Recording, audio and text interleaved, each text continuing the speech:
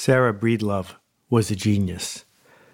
Born in 1867, the first person in her family to be born into freedom, she was one of 6 brothers and sisters from Louisiana.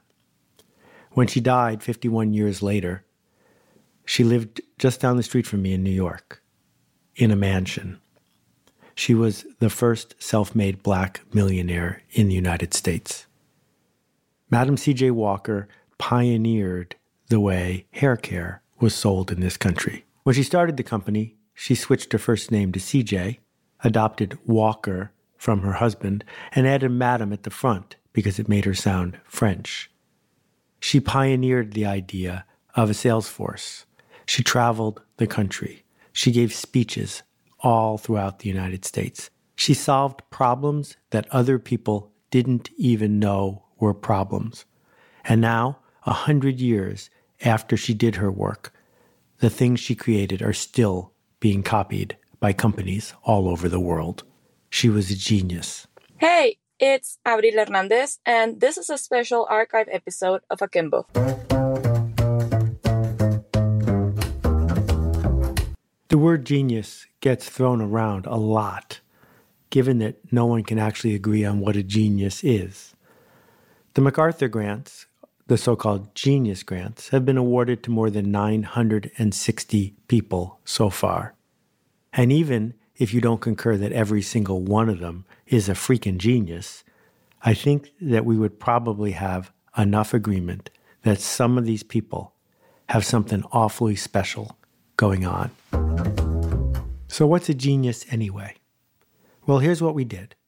A couple hundred years ago, we started a generations-long conspiracy to establish that a genius is someone who's not you. That a genius is somebody who can do something you can't do, who's so smart, operating on such a high level that it's for the other. Nikola Tesla, clearly a genius, invented radio and lots of our uses of electricity. He was a little quirky, and as a result, Max Fleischer put him in the Superman cartoons, name-checking him and establishing the meme of the mad scientist. Albert Einstein, another transplanted European, also labeled as a genius. With his big head of hair and big ideas, it was established that this is what a genius was. Somebody who was incredibly smart, but didn't necessarily know how to find his house as he walked home from his day job at Princeton. So that's one possible definition. Geniuses are busy doing something you and I could never do. But what about those MacArthur geniuses?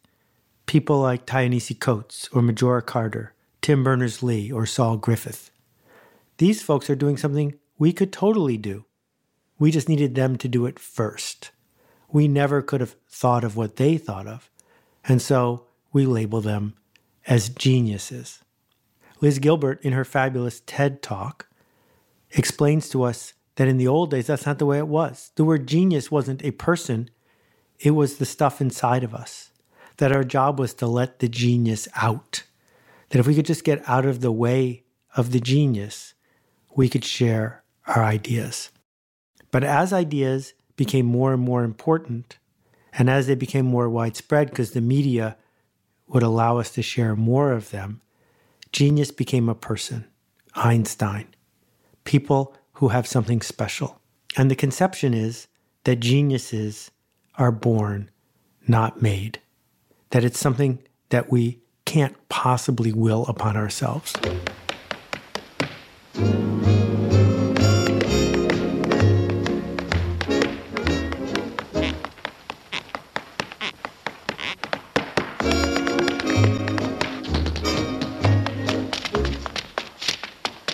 Yes, that's Gene Kelly dancing up a storm in a movie called Summer Stock from 1950. I hope we can agree that he was a genius, that he did things with tap shoes that most of us have never seen, couldn't imagine doing ourselves. Okay, so he's a genius, and maybe he was born that way. But if that's true, where's all the new tap dancing geniuses? I have a different theory about genius and I want to share with you. Let's start with sports. Because sports is a great place for the people who believe that genius is something that we're born with.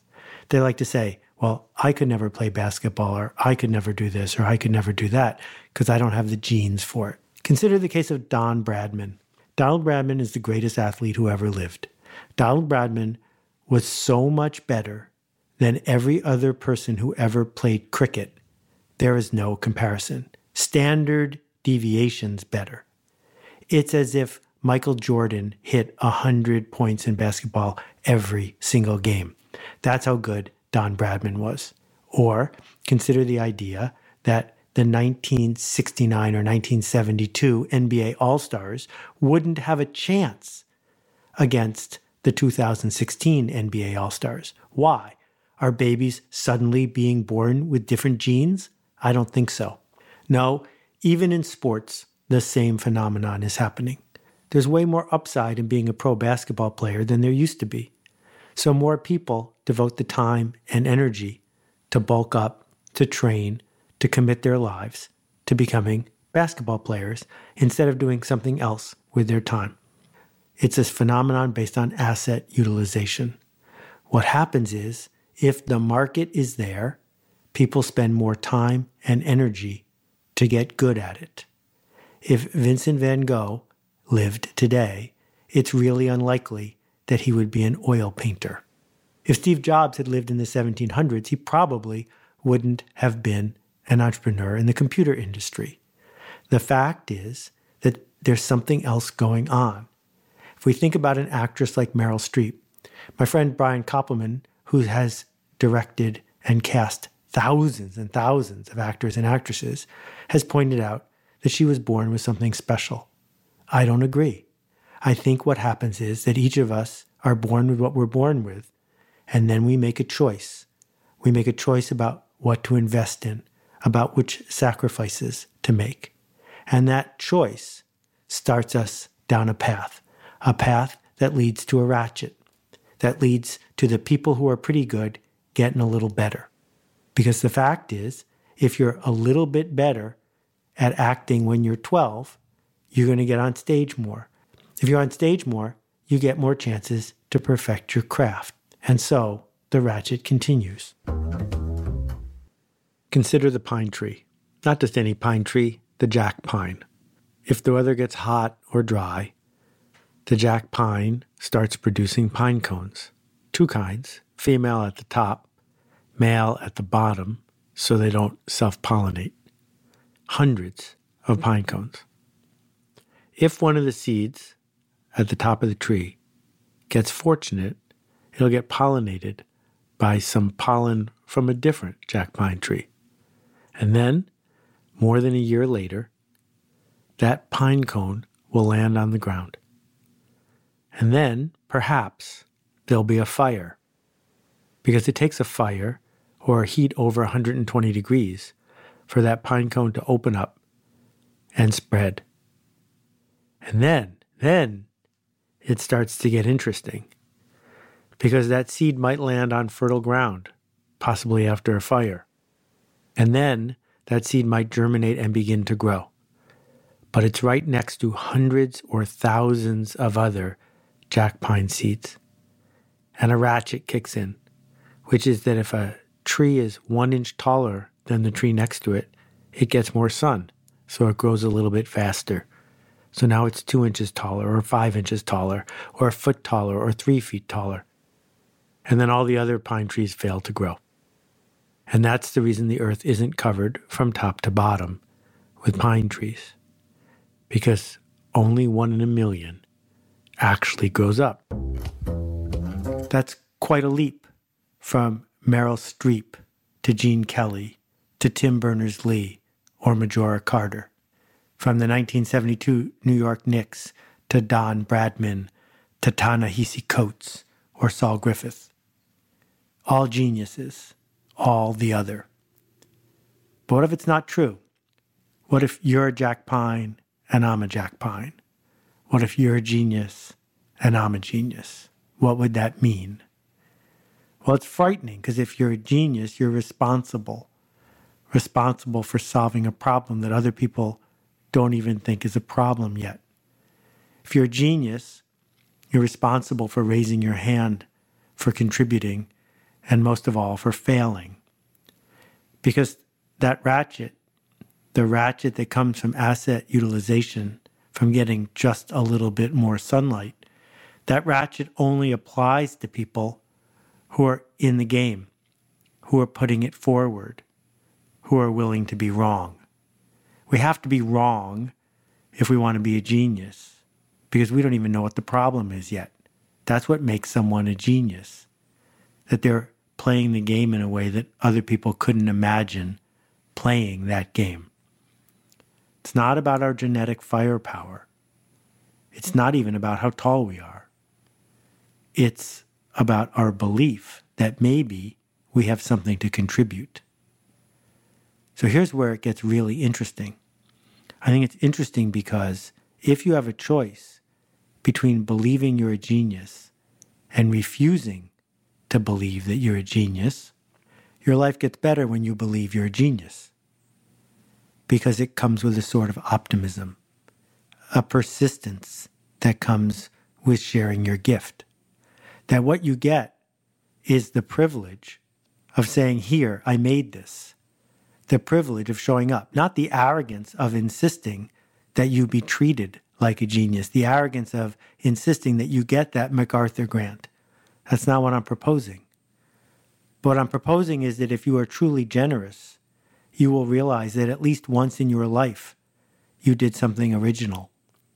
At least once in your life, you did something for the first time in a way that no one had ever done it before. And at least once in your life, you contributed something that somebody else needed.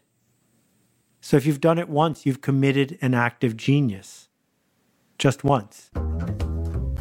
In 1947, composer John Cage conceived of a piece of music called 433. Here's an excerpt.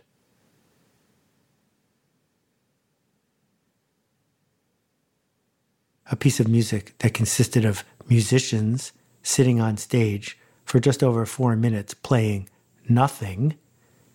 He did something like that from his position for the first time. People were aghast. People were thrilled. People were excited. It was, in fact, an act of genius. An act of genius that anyone in his position could have done, but no one did.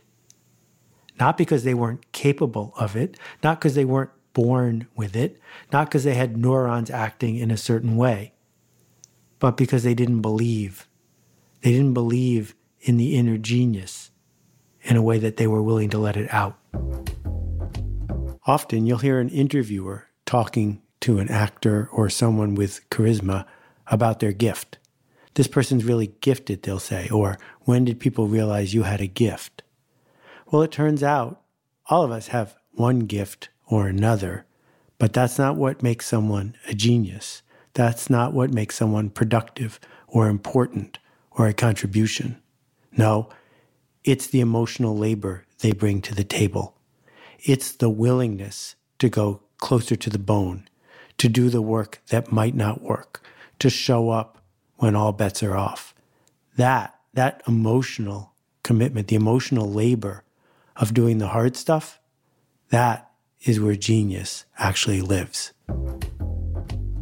What we get in this magical moment in time, this society that just briefly gives 2 billion people with an electronic device access to the other 2 billion people, peer-to-peer, person-to-person, idea to idea, that if we are willing to act like geniuses, there's a chance we can ratchet up. There's a chance, a moment, an opportunity we could do something that's worth spreading, that's worth talking about, that's worth telling somebody else. And if that happens, then we get a little bit more experience. We earn a little bit more trust, and we get the chance to do it again. So yes, there's enormous head starts available to the jack pine that lives on the right tree, that's planted and growing in the right stretch of ground. That any jack pine that is smugly announcing that it grew because it was better than the other jack pine is sorely mistaken. The jack pine that grow are the lucky ones. in the right place at the right time. In the right place at the right time, which sounds like us. Not the rightest place of all. Someone's always in a righter place than us. And not necessarily the rightest time of all, because people are often in a better time than us. But right here, right now is the right time and the right place to get lucky if we're willing to. And we probably won't get lucky the first time or the second time or the 30th time or the 50th time. We will get rejected over and over again. We will audition and get rejected. And we will send in our book proposals and they will get rejected. And we will post our blog posts or sing our songs or make our films and they will not work. But what it means to be a genius in the 21st century is to be generously persistent, to show up because we care, because we have something to share, because we want to make things better. If you've got questions about this episode, I hope that you'll visit our show page, akimbo.link, akimbo.link. Lots of great notes on this show to look at, and a button where you can click and ask a question that I'll answer next time. Thanks for listening. Hey, Seth, it's Maria. Hey, Seth, my name's Kyle. Greetings, Seth. This is Steven out in Madison, Wisconsin. Hi, Seth. Alicia from Charleston here. Hi, Seth. This is Anupam. Hi, this is Caitlin. Hi, Seth. Warm greetings from Curacao. Hey, Seth. My name is Nick Ryan from Pittsburgh, Pennsylvania. Hey, Seth. This is Rex. Hey, Seth. Hi, this is Vasilis from Greece. Hi, this is Roberta Perry. My question is... And that completes my question. Okay, on to your questions. To ask a question about the episode we just finished, please visit akimbo.link, akimbo.link, and press the appropriate button. Don't hesitate. We love to hear from you. Hey, Seth, it's Jason from San Diego.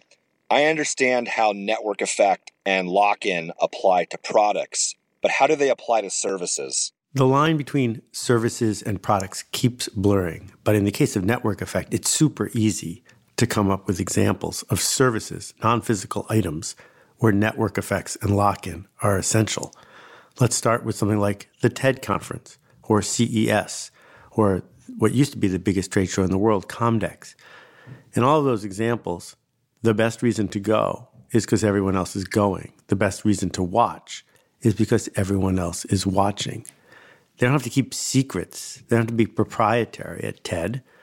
The more people know about how they do it, where they do it, and why they do it, the better it's going to work. And TEDx took it a step further. So if you want to see how it works in the services world, that's a great place to start. Locally, consider the idea of a nightclub. The main reason people go to a nightclub isn't because they need a dark, loud room in which to drink. It's because they want to go where everybody else is going.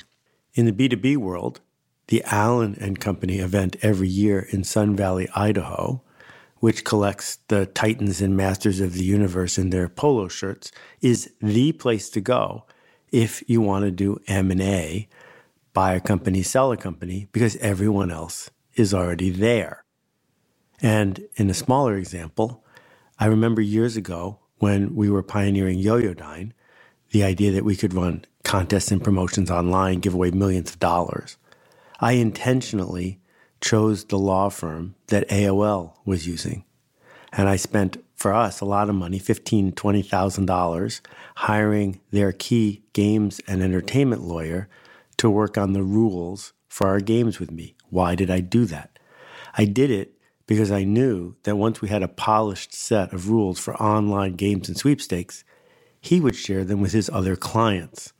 And it happened. And some of those rules still exist online 20 years later. It was worth it to me because if there was a standard set of rules that everyone was using, those rules would be more valuable, less prone to be challenged because they were universal.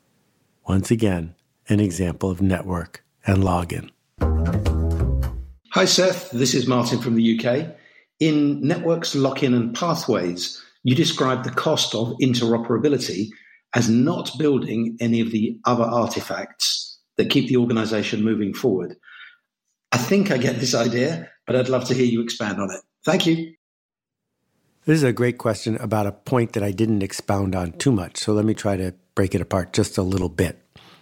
When you do the thing that will work with everyone, it's the industry standard, it's interoperable, you get several advantages. One of the advantages is you have a roadmap.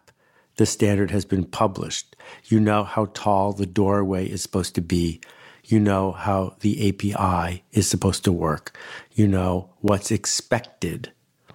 The disadvantage is you're not pioneering, thus you're giving up the chance to build boundaries, a moat around what you're doing, and you're giving up the chance to make certain kinds of magical technical leaps because you're not allowed to. So if we think about something as simple as the jack that connects your headphone to your electronic device, it was designed more than 50 years ago, and it's super simple, and it works. And no one has to wonder about whether their headphones are going to plug into your media player. It will. On the other hand, Apple has built a long history about defining its own standard and using that standard to be able to move forward. So there's a cost they pay, and there's a cost we pay because our stuff doesn't work. But there's a benefit. They get several. So if they can get the new headphone connector to work, it will have all these benefits to people after it breaks their existing headphones. So Apple made a really audacious move by trying to replace a 50-year-old technology that was universal. They're going to get benefits. They're going to sell a lot of cables. They're going to require people to take another leap to give them even more lock-in.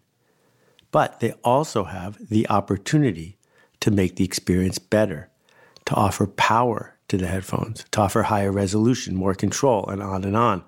So it's a double-edged sword. You give up something when you go interoperable and you gain something, but you've got to pick. What are your thoughts on the demand for in-person activities, specifically entertainment? Put differently, do you think we're moving towards a VR, computer game, Amazon ordering, Uber Eats dominated world that will look more like WALL-E? Or will there be an increasing demand for in-person activity to combat this? I'd love your thoughts. There's something easy to miss when we go digital, and it's this. It tends to be winner take all. So Airbnb quickly grows to hundreds of thousands of rooms under management. But there's only one Airbnb. So Amazon quickly grows to become the biggest bookseller in the world, but there's only one Amazon. So when we think about local, well, your local was never going to be the one and only. There's still going to be local, a lot of local, but the local's always going to be small, and the digital is likely to get bigger and bigger. So it looks like digital is taking over the world. If we consider something like the Kindle, maybe 1 million people are reading a super popular book on this one device. So it looks like digital is winning. But a successful bookstore in Portland still sold the 280 copies of that bestseller they were hoping to sell. Local feels different and looks different because it's not trying to clear the board to be the one and only. It's trying to be local. Thanks again for listening. It's always great to hear from you. We'll see you next time. There's a big problem that's changing everything about the world as we know it. Carbon and the impact of humans on the Earth. We talk about it with words like climate change and global warming. But there's just two really important things that you need to know about it. First, this is an overwhelmingly big problem. So much so that it's likely that you feel as though your choices don't matter in the face of it. Second, that overwhelming feeling that I just mentioned, it's intentional. It's put there by design. The industries that make the biggest environmental impact have a vested interest in you feeling overwhelmed and powerless. They've marketed, lobbied, and schemed to create that feeling in all of us. In short, we've been lied to. But here's the good news. There's a lot you can do to make a difference. And the other good news is that there's still time. The Carbon Almanac is a book and project about these problems and what we can do to solve them. It was created and run by volunteers on the premise that it's not too late, but none of us can fix this problem on our own. We need each other. There are many ways to get involved, but simply learning more is a great start.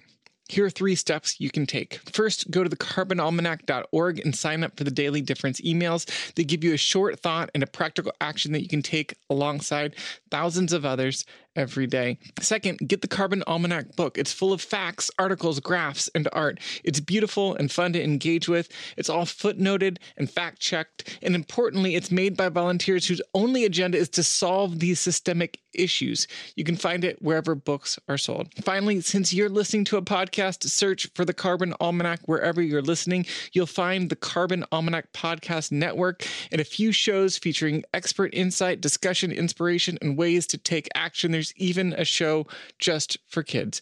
Do what appeals to you. Just do something. There's still time to make a huge difference in the future of the planet, but we can't solve this on our own. Join us.